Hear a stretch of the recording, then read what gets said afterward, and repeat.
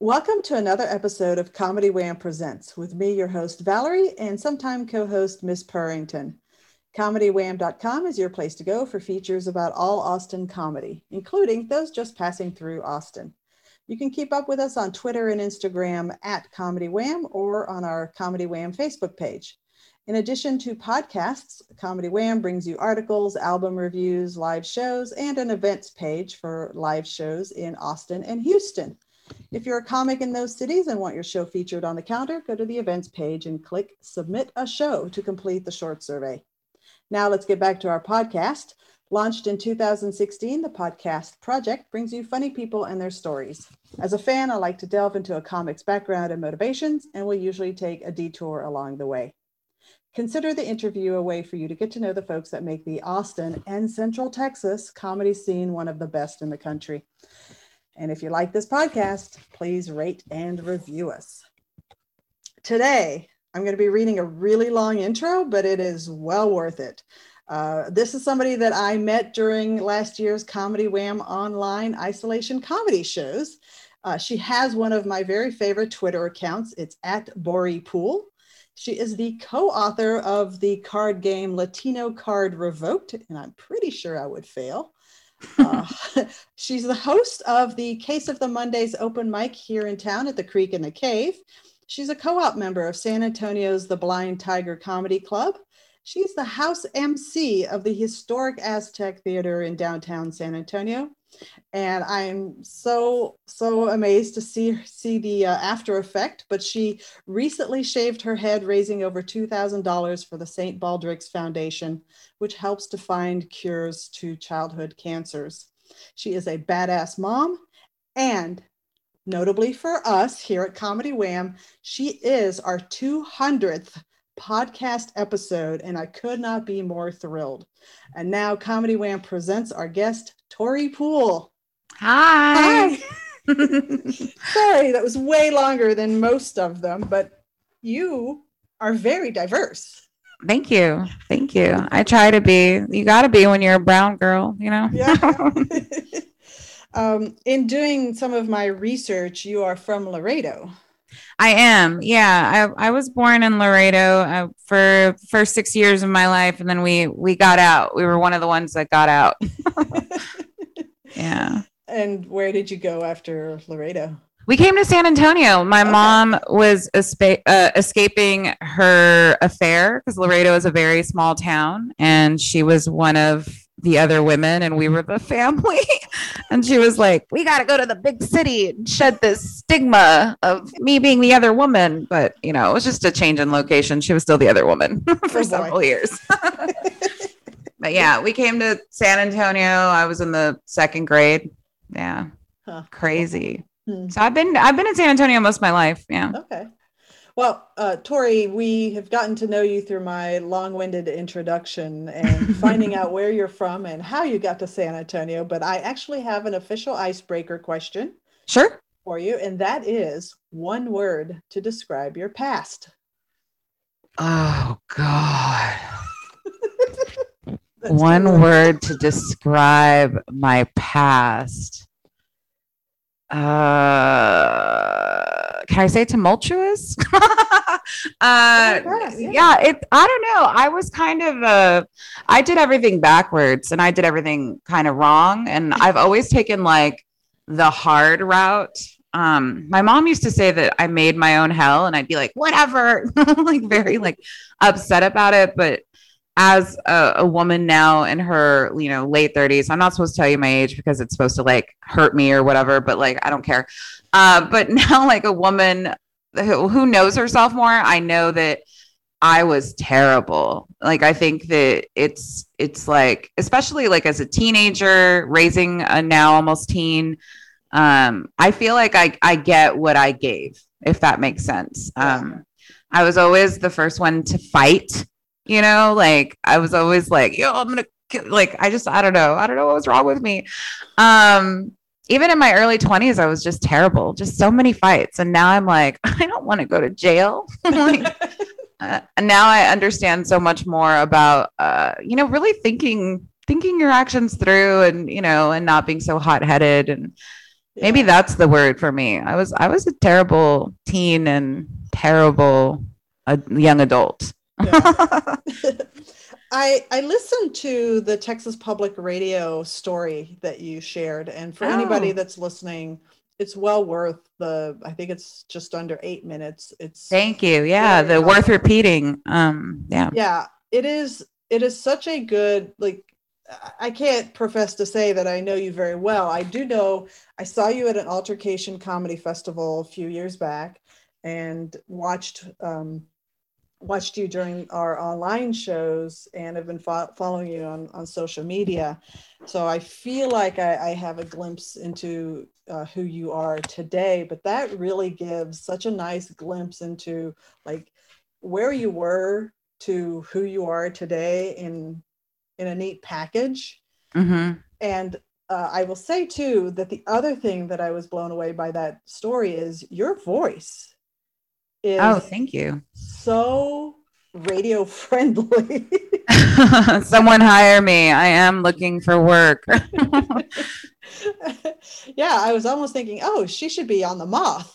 Yeah, Very that's funny. actually what I had wanted to do. How I got involved with Worth Repeating is I love the Moth stories, and Mhm. they always are tear jerkers, just like these human interest pieces. And I am a writer, and when that opportunity came up to audition for Worth Repeating, I was like, okay, this is my chance to see if I can still tell a story in a concise under 8 minutes, because that was the whole thing with it. It's like, we have to hit it under the time limit. And I was like, I got this. I know about time. I Yeah, do comedy. right.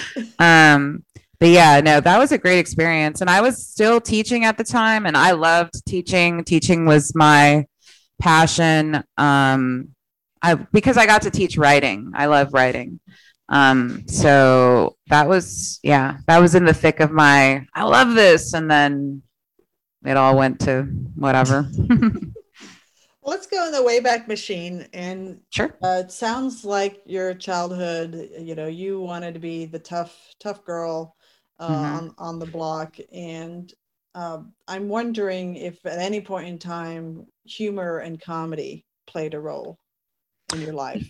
I have that really to thank for my family. We have always been in these situations where humor was our coping mechanism from like a very young age, like it wasn't very upsetting that we were one of the other families, we made jokes about it. I remember one of the first jokes that I ever told, which I now just started putting into my act, was how was a crack about how my dad, was populating the planet. Like he's got several families. And I remember telling that in the lunch line, like someone had asked me about my father, and I was like, oh, he's busy populating the planet. Like it just came out like as like a kid, Yeah. and that was just our family dynamic. We always made jokes in the weirdest situations. And I remember that for the first, like, I want to say like first grade, second grade, third grade, my jokes wouldn't land with them. Like they were always making us laugh. Like my brother, my mother, my sister, they were always cracking jokes and we would all laugh. Right. And Uh-huh. then I would try to emulate that and I would never get a laugh. Right. But I do remember getting my first laugh. I was in the back seat of the car and we were driving to Laredo to visit family. And I was just like, dude, what if I never passed my driver's ed test? I had just seen License to Drive, right? And I started talking about that and they all looked at me and like just started laughing at me, And there was no punchline. They were just like, Tori, you're 7 years old, like, what are you talking about? I was like, what's going to happen? What if it's like License to Drive, And like, and then I was addicted to that. And then I used to also perform for my mother when she would come home with her friends late at night. I would just try to like do this is my New York accent and like try to make them laugh. It's so weird. I was always wanting to be the center of attention. Always had a vocabulary that was way above what it should have been because my mother was a nurse and she also she was just an open person. Like I would talk about things I shouldn't be talking about at a very young age. So yeah, I whether or not I was trying to be comical, it was always there. Yeah. I just I never thought that it was possible when I was young because everybody that we were listening to, like comedy records, was a man, you know, with the exception of Lily Tomlin. So I didn't really think that that was in the cards. My brother and I talked about, well, maybe we could be a comedy duo group, you know, and that, you know, that fell to the wayside once he discovered that he could, he was a man and he could have as many friends as he wanted. So yeah, it was always in the back of my mind. But I thought, oh, I'll be a poet. Yeah, that's what it turned into, like wanting to be funny. And then when I got into high school, I was like, I'm going to be a poet and travel the world and it's going to be so great. And then I became a dropout. So yeah, that did not happen. What prompted you to leave school? I was a troubled kid. I just kept fighting and I met pot and I was like, what's up? I want to smoke pot all day. And, you know, I actually left middle school. My mom pulled me out of middle school when I came home one day wearing black cherry lipstick because all of my friends that were in gangs were wearing it. And I was like, ooh, and they were like, you want to be in the gang? Okay. Also, I found out how you get into a gang. Not recommended. Yeah. And I remember my mom was like, you are not going to join a gang. And she just pulled me out of middle school in the 7th grade. We were living in a small town called Los Lunas, it was either like gangs or meth.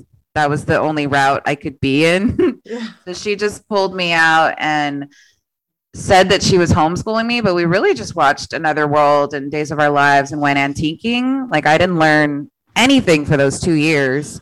Oh my God. And then we moved back to San Antonio and she wrote a letter to the Taft High School people. And that she was like, yeah, she learned everything. They didn't test me or anything. So when I got into school, it was a shock, you know, like I had been out of school for a few years. And then it was like, people, they're doing drugs, you know, and they're leaving school to drink. And I wanted friends more than I wanted school. And it would have been really hard because I hadn't learned any of the, you know, like math is cumulative, you know, I didn't learn any of those basics. Yeah. But I was always good in English, you know, science was killing me.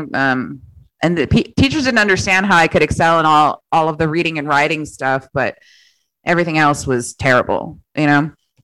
Yeah. So that was hard. I felt like I didn't belong. And I got a job at the movie theater and then I just threw myself into work.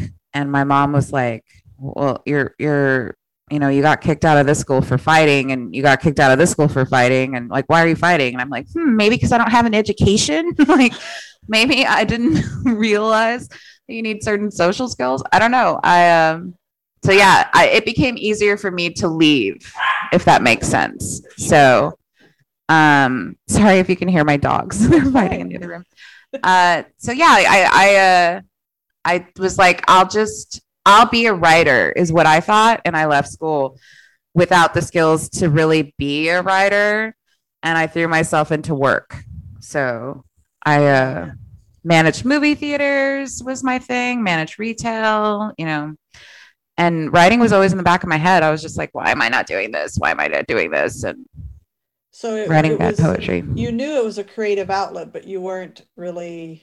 I didn't have the tools, you know, all I had was, you know, a passion for reading and, you know, a high vocabulary, and I just didn't have the tools. And then, you know, getting back into school when you didn't have a high school experience or a middle school experience was very hard. At 17, I enrolled in college and I was like, oh, it still sucks. And I was not ready, you know?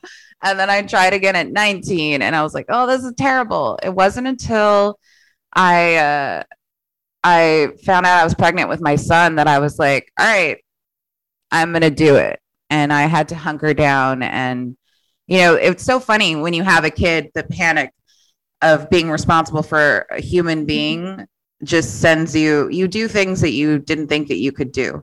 Yeah. So getting back into school and starting from the beginning, like it was embarrassing. I had to take so many math remedials and like a couple of science remedials and stuff. I had to work, it was like an extra year, just to get a bachelor's. So, I don't recommend that route. It sounds very painful. Yeah, no, and it was very painful because there was a lot of issues with like self-worth and I got married kind of young. I was what, 23, and a year later with a baby and then back in school. Yeah, it was hard, but when it was worth it, Yeah. This is probably a too trite of a way to encapsulate, but what this phrase is coming into my brain, that what you needed to be able to work through that ability to get through college was the humbleness that you get from realizing, I'm now responsible for another human being. I'm willing to sacrifice, my pride, if you will. Exactly. Whereas you may not have had that ability at 17, at 19, when you tried then. Yeah, almost definitely. And it makes me think of this thing that I battle with in comedy, and that's ego, right? And that was a lot of my, I don't need school. Like, I'm talented on my own. I don't need these teachers to define me. And then having to go and be like, okay, well, no, I do need help. Like, I still have notes upon notes from my undergrad because I learned to be a student going to college in my mid-20s. You know what I mean? Like, I had done it all wrong. I really did. I was the partier. I was the freaking, I was the clown at parties. Like, that's how I should have been doing comedy. It probably would have saved me because I was so busy entertaining friends and doing outlandish things that I kind of just ignored all of my responsibilities. And it wasn't really until I had my son that I was like, oh, I'm not going to be able to show him how to drink beer from my boobs. I should like do something with my life, My only regret is that when I went back to school, I chose something practical because I wanted to have time to write. And so I thought, okay, I'm going to do teaching so that I have time to write. And I should have just went for it. A lot of people don't realize that you should just, like, who cares if it's going to be hard, just go for what you want to go. And I would have done probably screenwriting or, creative writing back then had I had some more faith in myself instead of going like, I'll just put me on the side for my son, if that makes sense. Yeah. Which I still will do anyway. Yeah. So it's interesting that you chose as your practical outlet for your education, that you chose to go into the profession that couldn't help you when you were younger. Well, and that was inspiration too. I hated my teachers. They were so terrible, especially English teachers. I used to walk into my high school English teacher's classroom and she'd be like, get out. We are not doing this today. And I'm like, what gosh. I've just looked at you. I've always looked very aggressive, like I've looked like a Mexican woman, and we can't help it that our eyebrows will murder you, like it's not my fault. And yes, I was a troublemaker, and I used to mess with her because she was just, not to be like offensive, she was just this like old white lady who hated teaching. And it's always these women in these positions and men that don't want to be there that affect children. And that greatly affected me, like I would spend every eighth period in the principal's office because he didn't want me to fight with her. He'd be like, just come and like hang out with me. And I'm like, do you have a crush on me? I have daddy issues, yeah, just always trying to bail me out. And then I got kicked out of that school. But yeah, I always dealt with educators that didn't see my worth. So I thought, well, maybe I can get into the education system and reach someone like me. And for a while, I did reach a lot of people. Like I will say that sharing my non-traditional background made me a stronger teacher. And I always was transparent with them.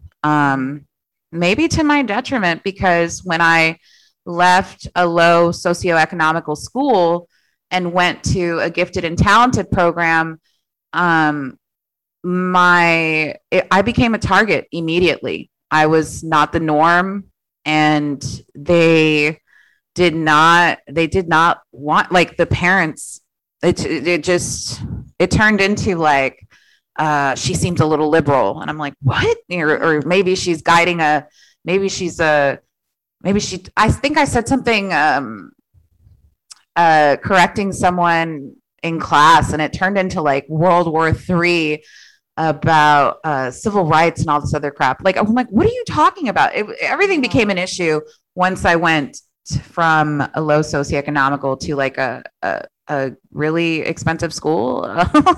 It changed. The dynamic changed. Suddenly, they didn't want to know my story so much as like they wanted to make sure that I was qualified. It was so weird. Yeah. And I'm like, oh, my record doesn't stand for itself. Okay, cool. They did not like that I was a dropout. I think that people, when they hear that you're a dropout, they think that you're like an advocate for it, and or something, you know. And teacher, I mean, but I went back. I was like, dude, I'm here to help. You know, like, what are you talking about? In the end, it didn't. I had to leave. It was so toxic, and I was so unhappy, and I was working so much, and I was like, what am I doing? What am I doing? Yeah. Yeah. And you've battled for so many years at this point with, knowing your worth. Mm-hmm. And you started seeing the value of your worth when you were in the lower socioeconomic environment. And then you're like, oh, these people are not valuing. They don't want me.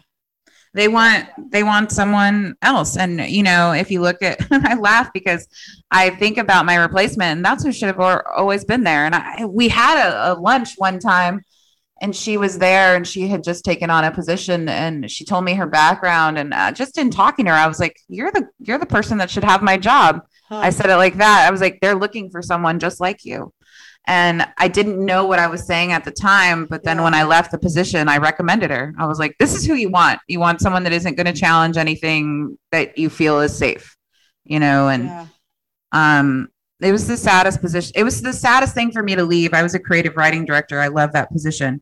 But the kids some of the kids just didn't, they thought I was just some mean Mexican girl or something. I don't know what it was. It definitely felt like the saddest thing I've had to do, but it threw me into writing. Since I left teaching, I've been writing so much, and now I'm looking at everything like, hey, submit this. So that's what I'm doing right now. I'm like, why are you sitting on years of writing? And you know what I mean? Yeah. But it's fear. I always have confidence issues. Yeah. Yeah. Some of that bravado that you had as a young person was a way of protecting your fears. Exactly. Yeah. And we, like, I guess someone the other day was talking about being a 20-something-year-old girl, and I was like, oh my God, I would never go back. I feel like I did not know myself, and I know myself now more than I ever have. Mm-hmm.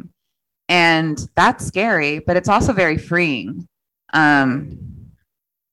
Just the other day, somebody was talking to me about, she's like, how are you so confident? And I was like, honestly, I fake it until I make it, and they were like, they were drunk. I'm sorry, but they were drunk. And they leaned into me, and it's freaking COVID. And they lean in, they're like, don't you ever fake it. You are confident. You are beautiful. And I was just like, okay, get away. 6 feet. Yes. Like you ever fake it. And I was laughing so hard in my head because I was like, what are you talking about? We're all faking it. Like we're all, confidence issues are pretty common, know? Yeah. Just so I have a sense of timeline, when did you leave that teaching position? I left teaching. This will be my 4th year in comedy. Okay. Or almost 4 years. Oh my God, almost 4 years. Wow. And so I left teaching maybe 2.5 years ago. Okay. Wow. So that's fairly recent. And 4 years, that's You come off as somebody who has performed, and maybe your whole life has been about some level of performance. You come off as somebody who's performed a lot Yeah, no, longer. I've always been in I've always felt like I've had to entertain, like Hmm. and that has been a thing. And then I've always been a writer. I only started writing comedy though 4 years ago. So before that, I was always afraid of what I would say. Like, to be honest, Hmm.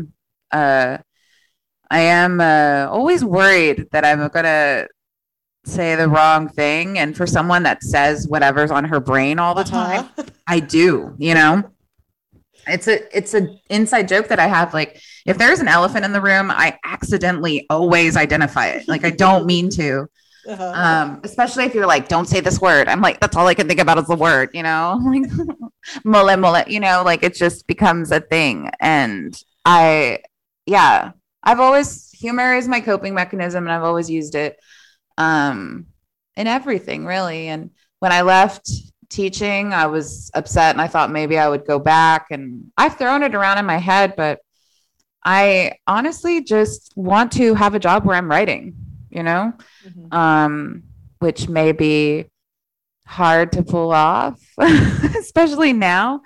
Yeah. Um, but I like writing. I know a lot of people in stand up have several other passions, or they have one, and that is stand up. And for me, it's hard because I just love writing. And a lot of the first year of comedy, I was writing a screenplay about a woman who was trying to be a comic. So a lot of the material that I was doing was to see if it was going to be funny for the book, if Uh-huh. that made sense.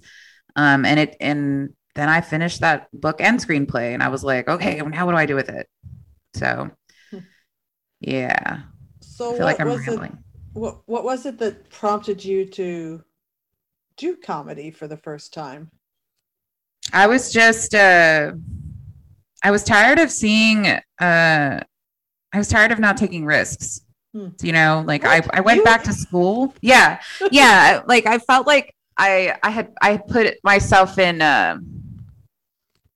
I felt like I was like denying a part of myself. Like it really became more prevalent that I was watching a lot more stand up and I was thinking about it and I started looking up open mics and like I went to my friend's wedding and we were there at this wedding in St. Louis and I was talking to her and I was like, you know what, when I go back, first thing I'm going to do is hit a mic. Like why am I waiting? And it was just like years after people being like, oh my God, you're so funny. Have you ever thought about comedy? And I'm like, all the time.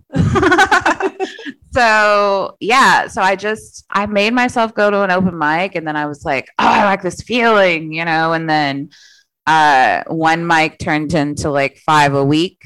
And then Holy that was cow. like I was at a mic almost every night. Um and just the culture was super interesting to me because when I started in San Antonio, there weren't any women. And so, of course, that became more of a motivation because I started looking at the statistics of like how many female comedians are there, and then the ones that are successful, and then what is their material about. And I, uh, I started to get fascinated with the fact that here was yet another male dominated career. And I was like, man, fuck the patriarchy.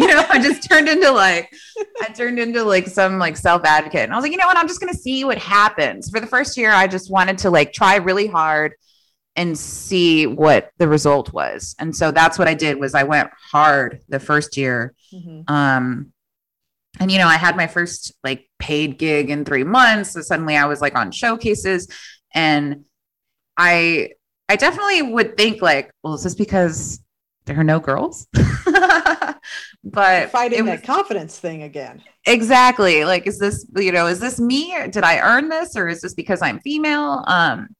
And and everybody was always surprised. They were like, you just started?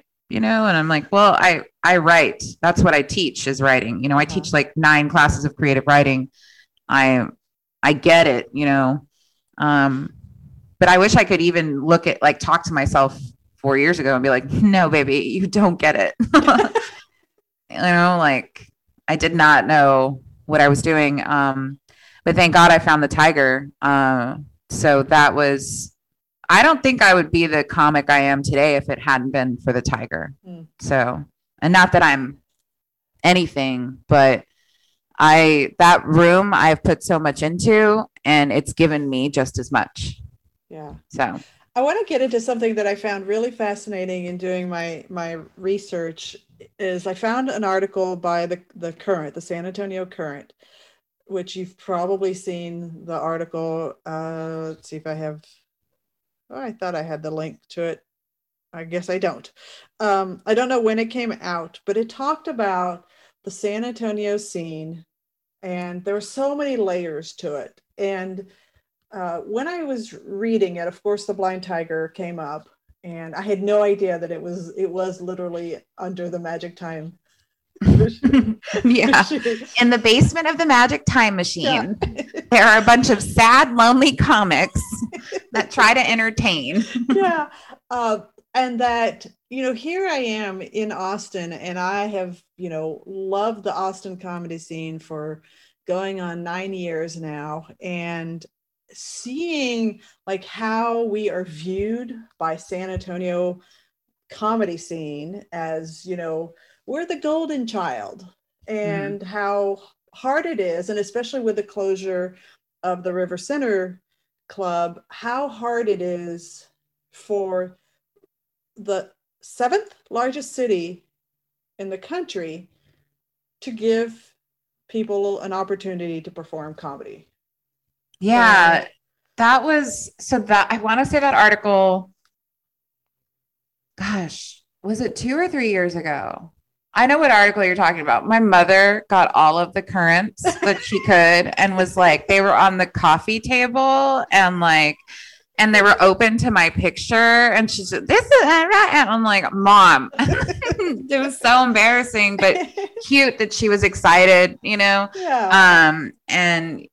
And yeah, that's so funny. That memory of like, why is this on the coffee table? Like, what are you doing? And she's like, oh, well, just in case anyone wanted to read it. And I'm like, they put all my quotes in there where I'm cursing. So embarrassing. I got a lot of blowback for that article because I was like, wanted more opportunity, because San Antonio is a huge city. And we're so close to Austin. And I've always been in awe of Austin, especially the comedy scene. I was a little taken aback with this last year of a pandemic, because there were so many flyers coming out of Austin and I didn't know who the people were. Like, it's just suddenly I wasn't recognizing names and stuff. And I'm like, oh my God, what's happening?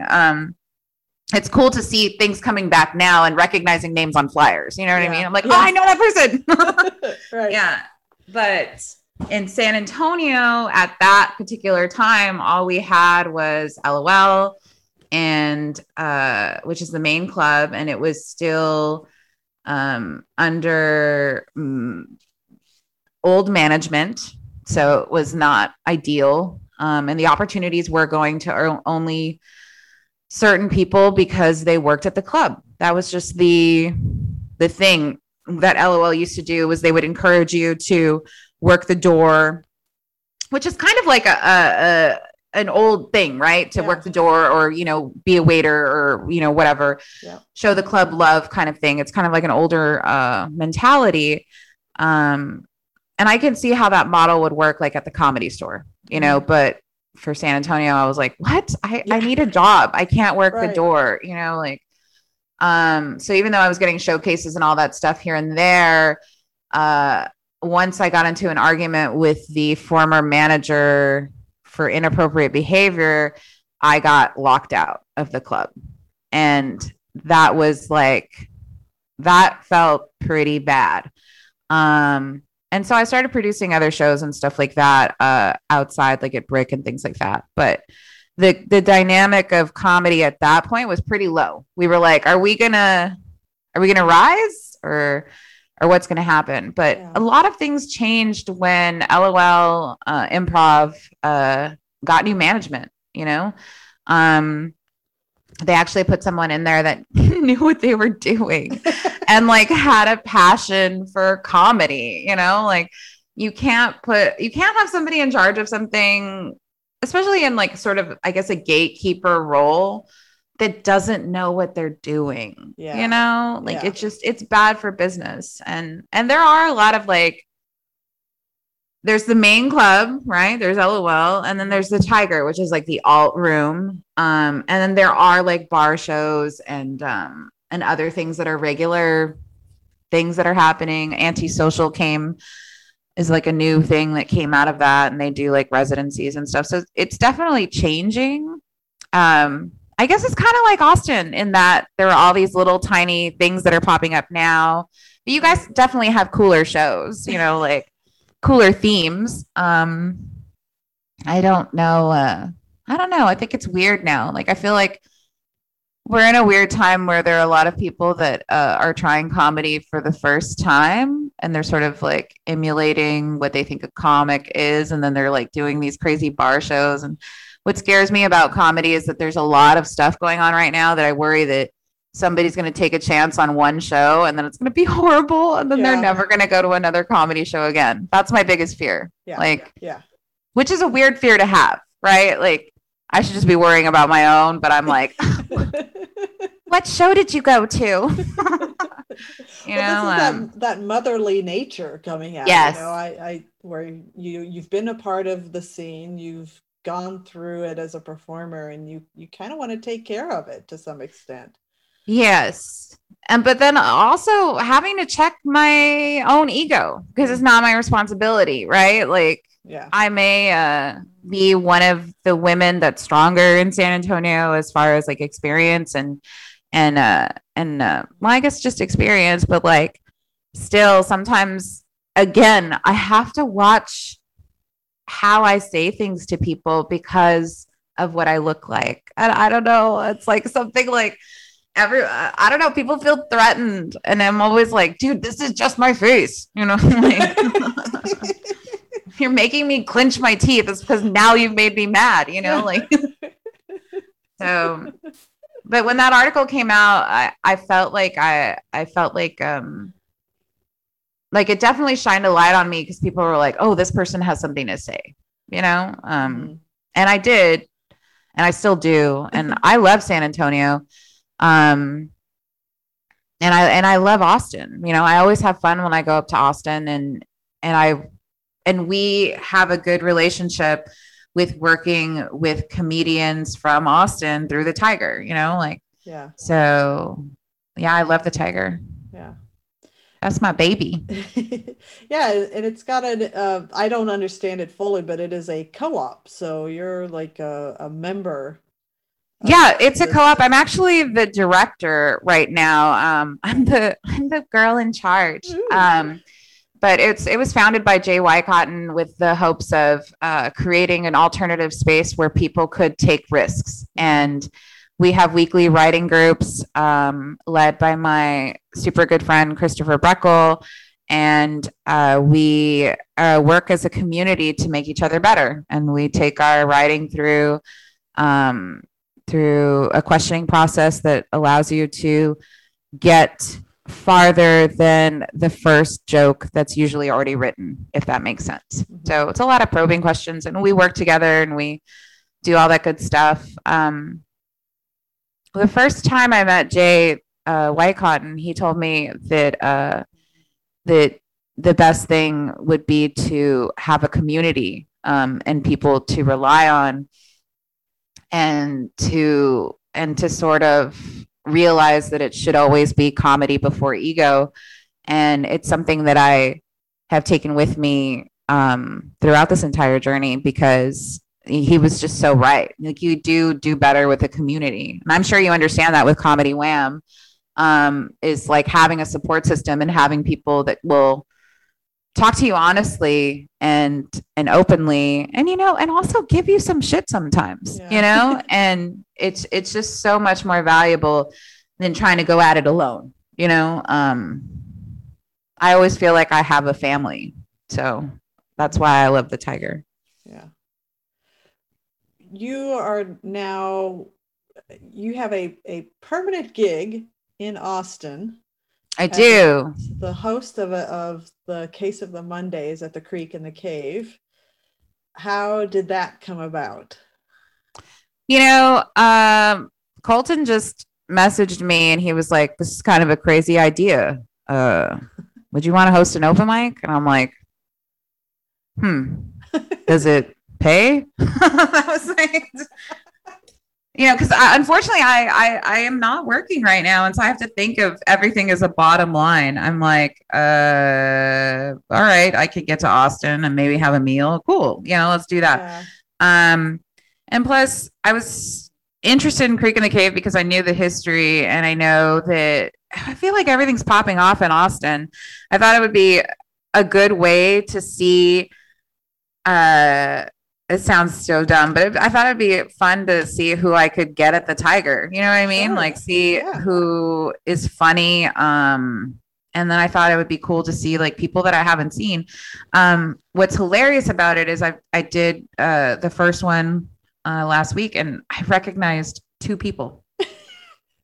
And it was like 40 plus comics, and I just was like, who are all these people? And then everybody that came up was like, just moved here, just moved here, just moved here. Oh, the homeless, the homeless, the homeless. And then I was molested. And I'm like, what the fuck is going on here? And like, Jesus Christ.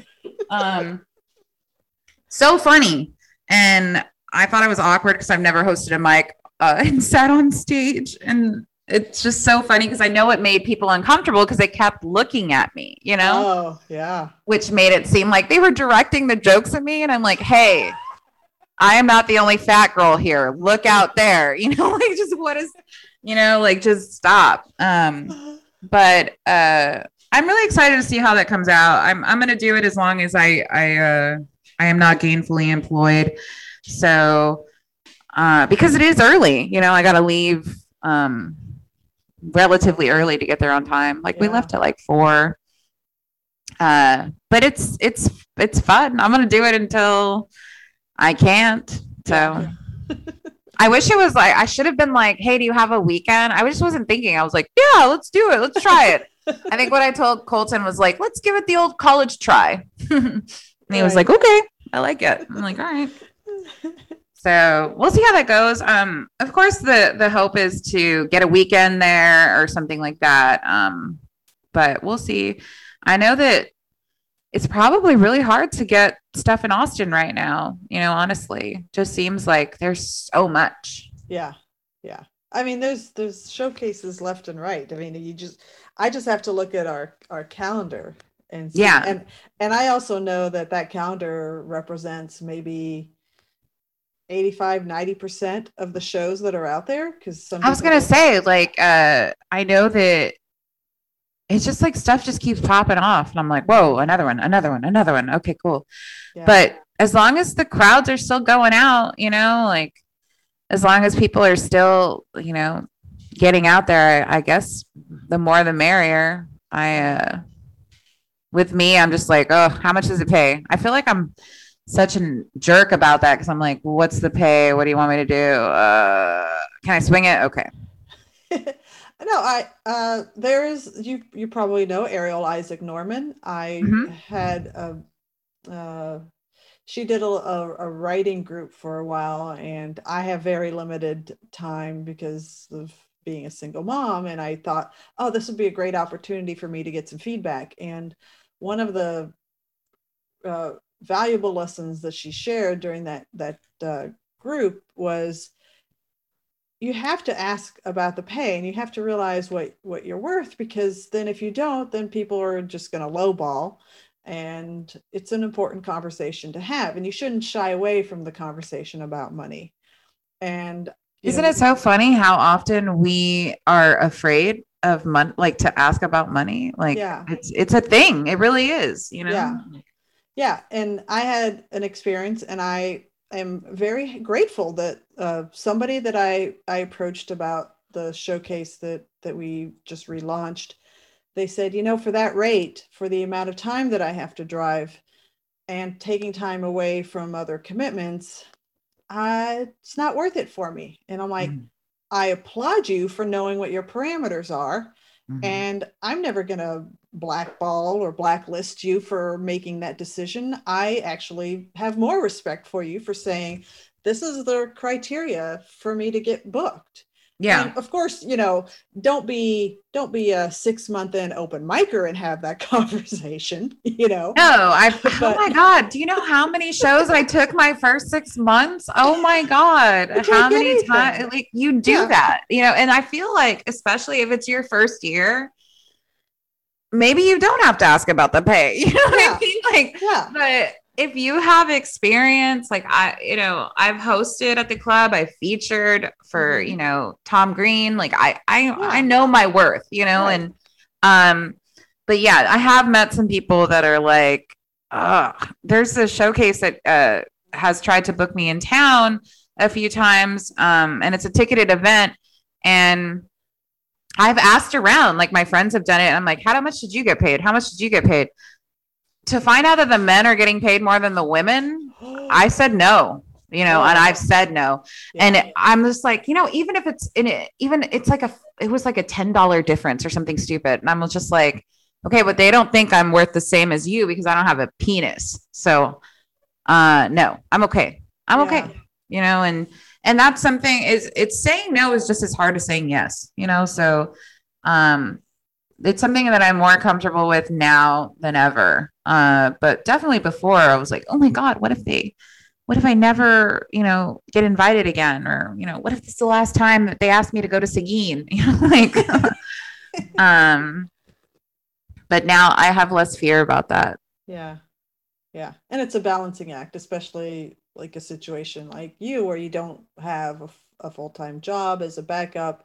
Yeah. It's your inclination is going to be to say yes to everything just because you've got the free time, but you also don't want to devalue yourself by taking. Exactly. And also, I have almost 14-year-old. He's going to be 14, May 4th. And every time I get a gig, he goes, what's it pay?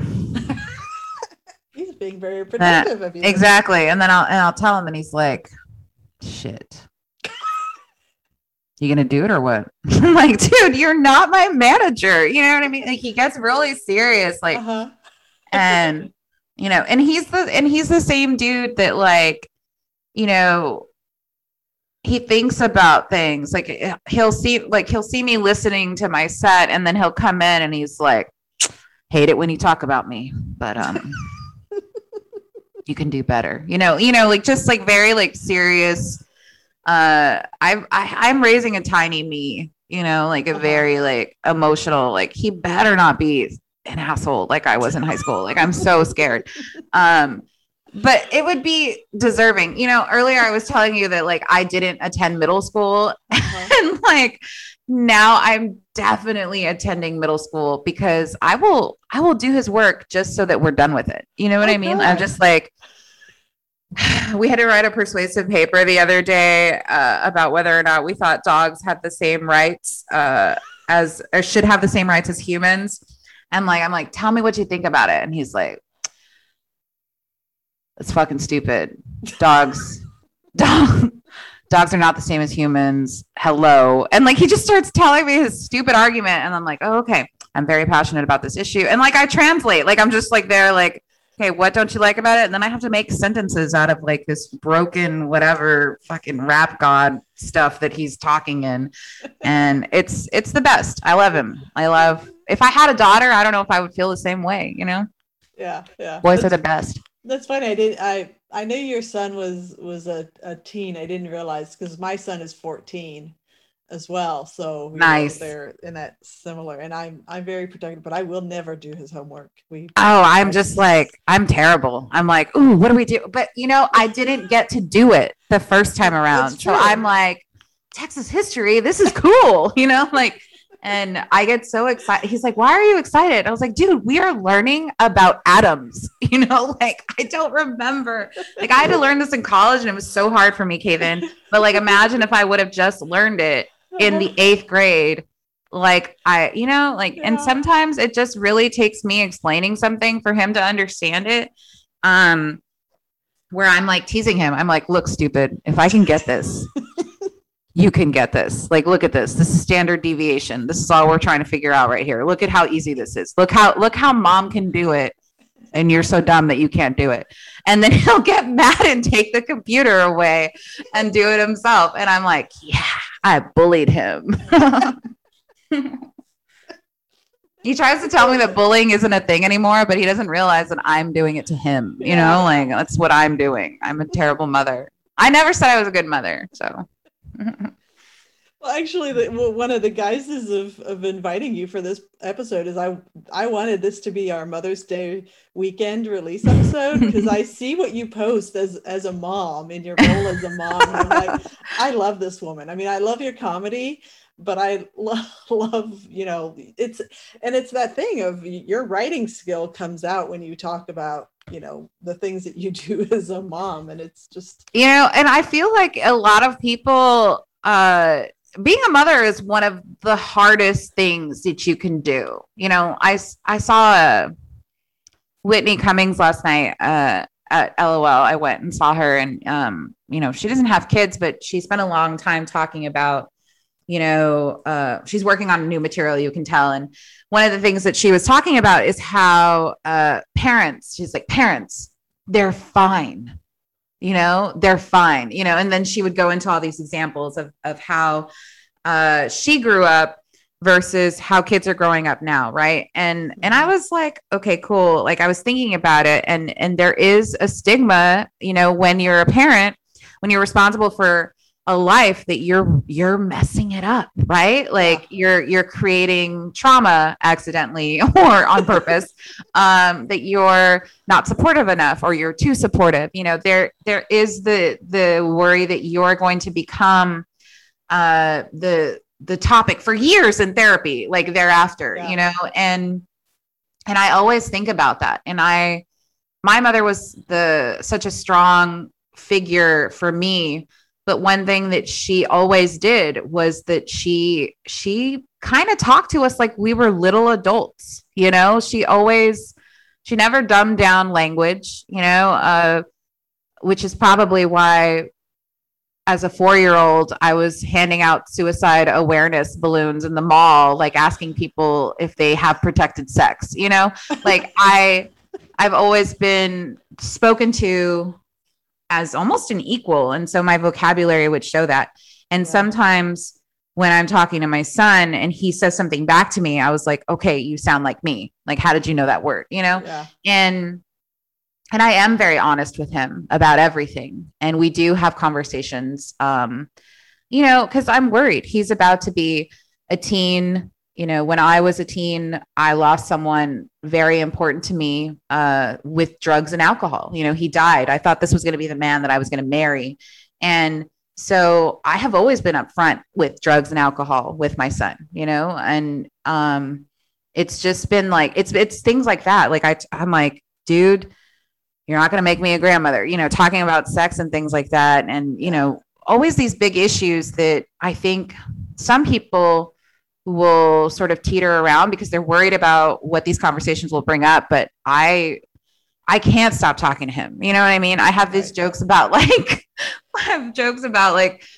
him coming to me with like super private stuff, like finding pubes for the first time, you know? And like, these are moments that I wouldn't have with him if he didn't feel like he could talk to me about anything. And I don't know how long I'll have that for, because I know that sometimes there's a shift in boys, you know, but I'm going to be the most annoying mom that I can be. Oh yeah. And, you know, especially with my mother gone, my son was very close to my mother, you know, cause we're Mexican and we always used to drop him off there.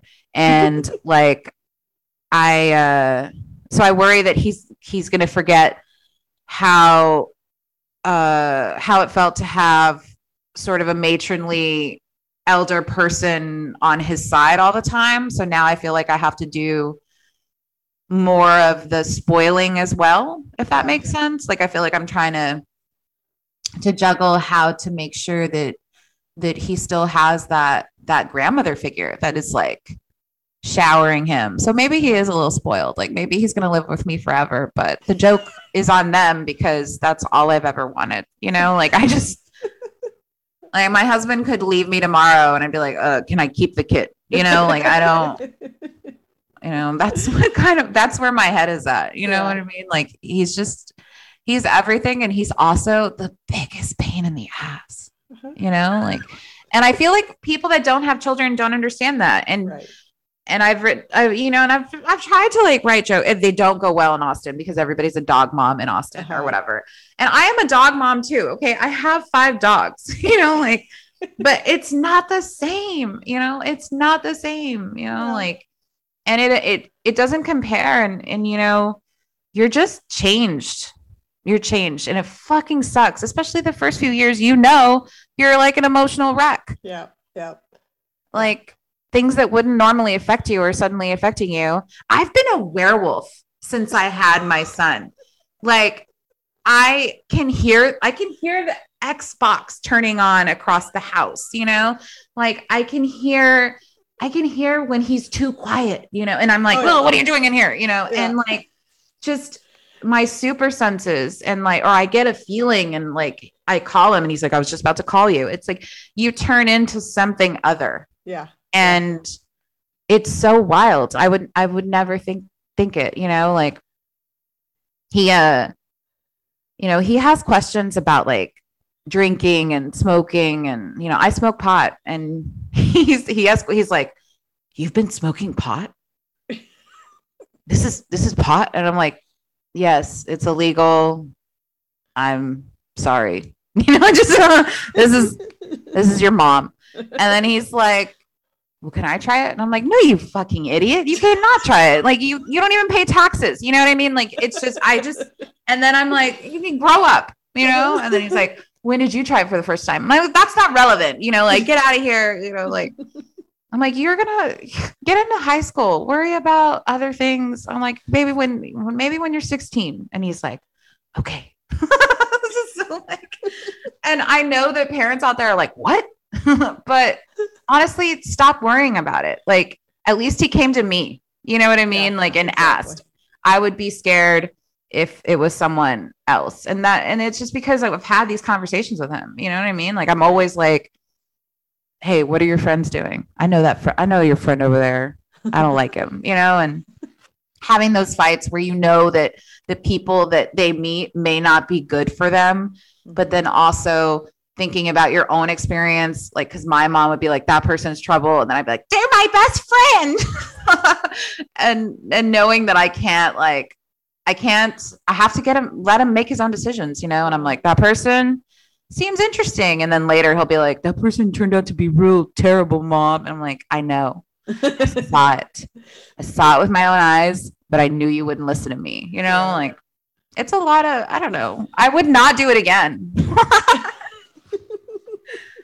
Yeah. Did you have a moment when you were pregnant where you were excited, or were you like, oh no? Oh yeah, no, I was excited the whole time. I mean, it was something that I'd wanted and I'd waited, I was like in shock. I was like, go get another test.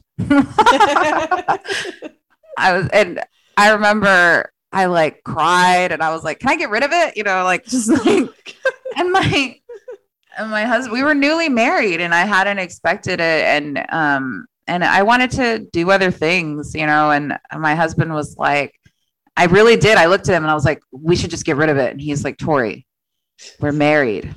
It's okay. And I was like, oh my God, how funny that like my immediate thought is like, let's get rid of it. Like, cause every time before I was like, I'm not ready, but then it made sense. And, I'm glad we didn't throw that one back. He's my favorite person. Yeah. Yeah.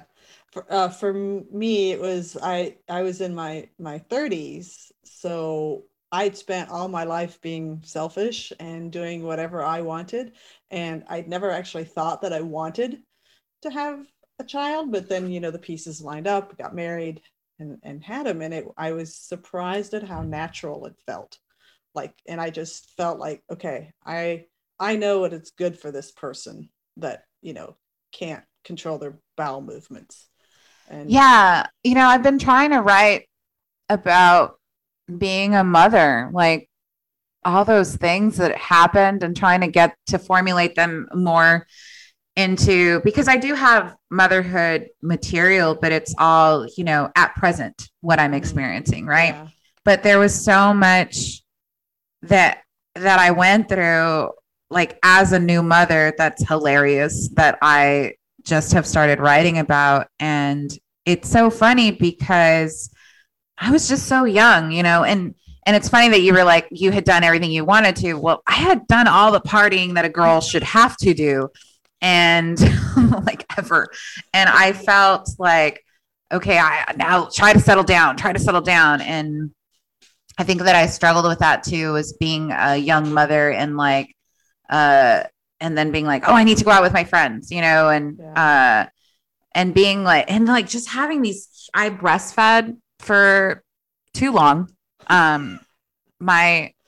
It's like a joke. My son would, I knew I had to stop breastfeeding when he was like able to talk and fell at a party and then disrobed me in front of everyone. You know what I mean? Like, embarrassing how I didn't even realize until he's like under my dress, and like comforting himself. And I'm like, hey, you're a big boy now. You have teeth. But I missed that. The breastfeeding was like, that was so cool. Like I did that, you know what I mean? And then just like, I stopped hanging out with like other people that were mothers. How weird, right?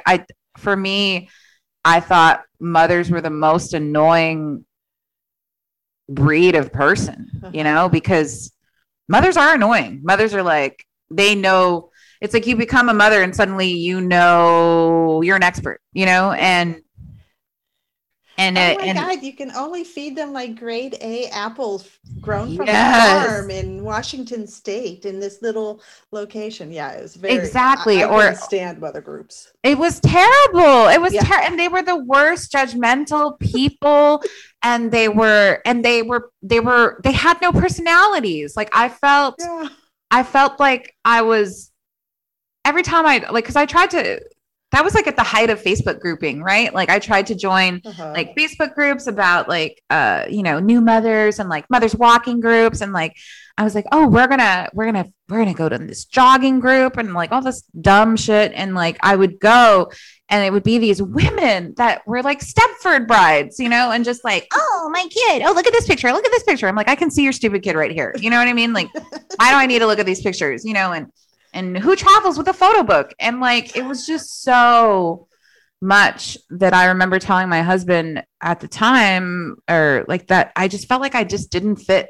I'm like, I just don't feel like I'm never going to be the mommy group girl. And what's that going to do for Kathan and his socialization? Well, I did find out, because I mean, hell, he was surrounded by dogs and cats.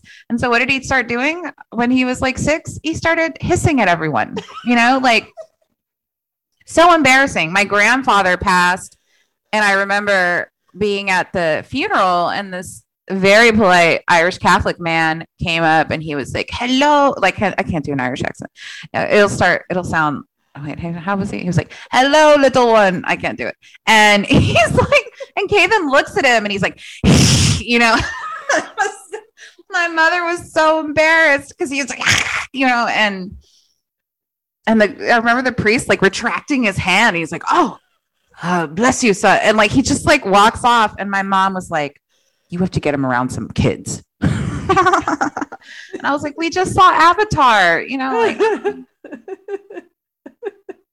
So yeah, I probably messed him up, is what I'm saying. This is all the guilt coming out. Is like I isolated him, and then he was only around dogs, and then he was like communicating in hisses, and like now I'm just like torturing him with probably too much information, and and just making sure that I just want him to talk to me. You know what I mean? Yeah.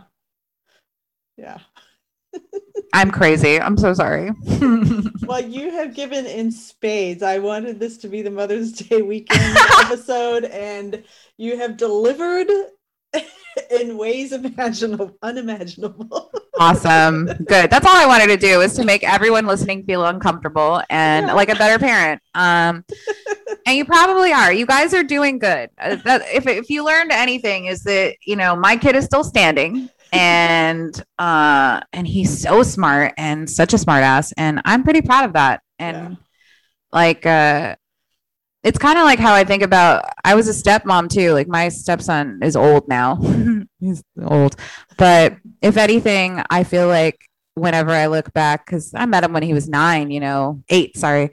And I always tell him, like, if anything, I think I made you funnier. Like I take responsibility for him having an excellent sense of humor and really good taste in music. Yeah.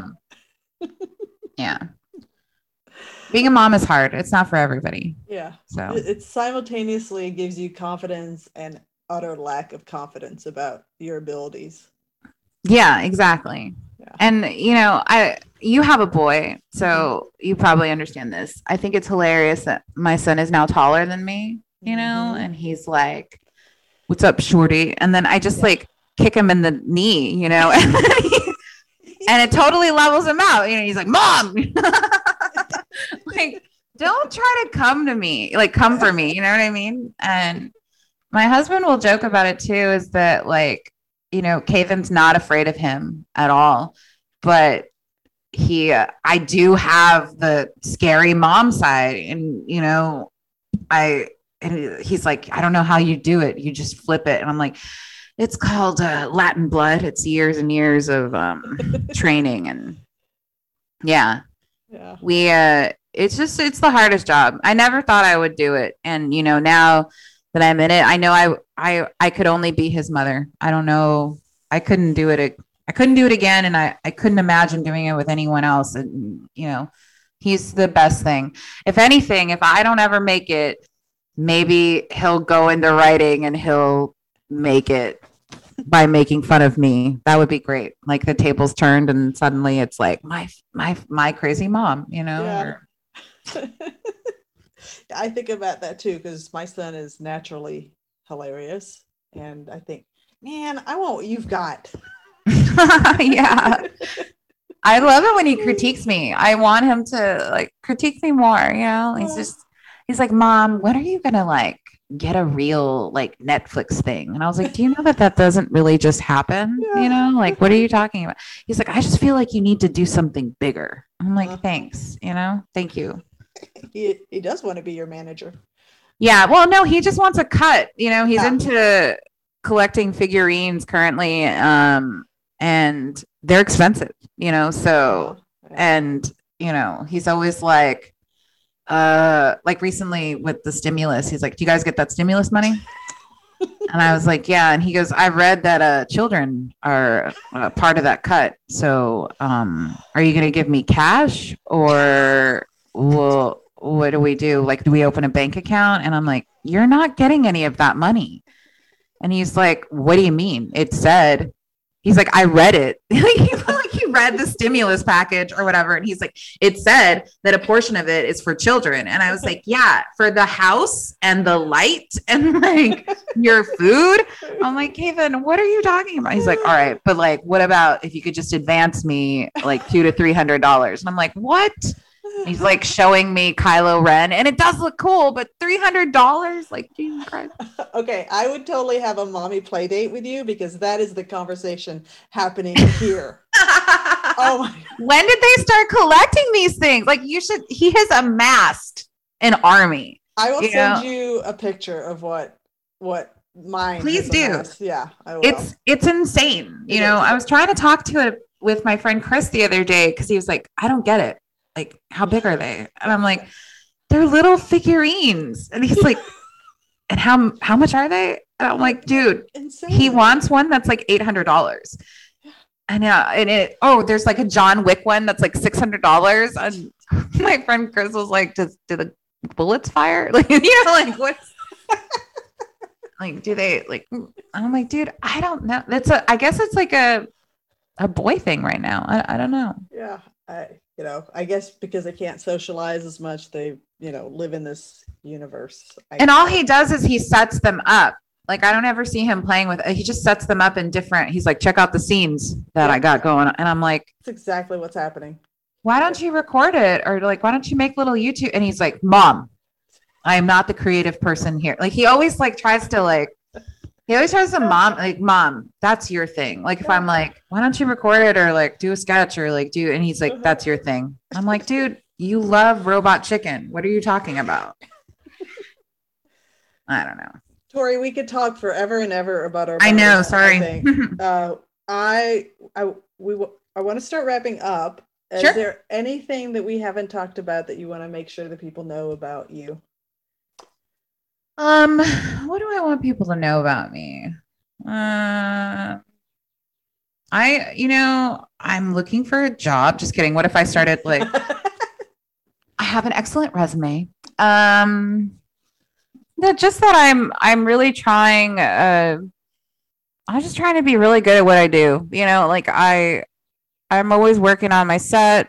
And if they're ever in San Antonio, send a tape to blindtigercomedy@gmail.com so we can check you out. We're always trying to like do new things. I mean, I guess in the words of George Anthony, work on your set. I don't know. Yeah. George. I love George too. He's so grumpy. Yeah. So grumpy. I always feel like I'm fighting with him. It's that Mexican male thing, right? Is he Mexican? I don't know. I think so. Is he? I thought so. Now I'm just like questioning his ethnicity. God. I love it. Making me question it too. I'm just kidding. I think he is. Pretty sure. All right. No, tell everyone like, hey guys, wish me luck because I'm about to enter several screenplay competitions and sending off a lot of writing. So like, please think about me, and also hopefully this is the year that things will go good. Yeah, let's hope so. I have a closing question for you. Please do. One word to describe your future. Oh, to describe my future? Man. Versioning? I'm almost there, baby. I like it. That's a new one. I don't think anyone has used burgeoning before. Hopefully this is it. I want everything, and I remember saying that at a young age too. It was like, I want so much, and how do you decide what you want when you want everything? Mm-hmm. And I think that the best way to do it is to write about people that do everything. Yeah, I don't know. Hopefully it's a good year though. And I know we're almost halfway done, but I'm not really counting the first half when we were all still inside. Yeah.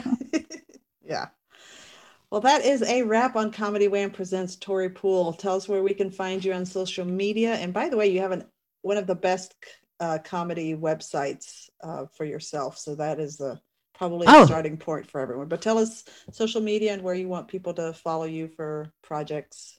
Sure.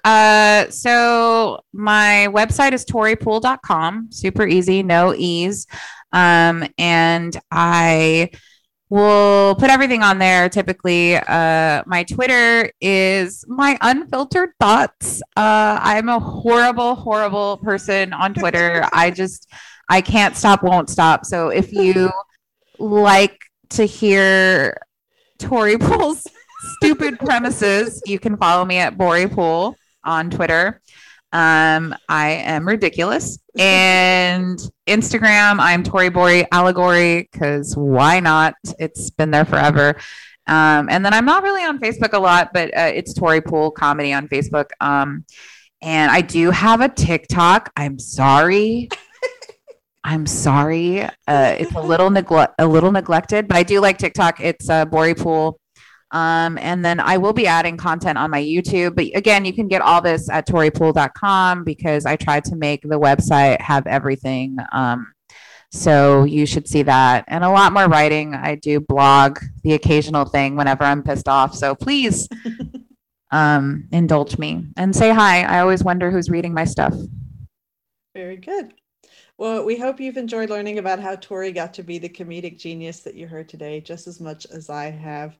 It has been an absolute pleasure to celebrate our 200th episode with you and our Mother's Day weekend episode, which is, I think, the first time we've ever done like a themed, but I'm very glad that got to spend time with you, Tori. This has been Comedy Wham presents Tori Poole. I'm Valerie, and that's been funny. Thank you, Tori. Thank you. Bye. Bye.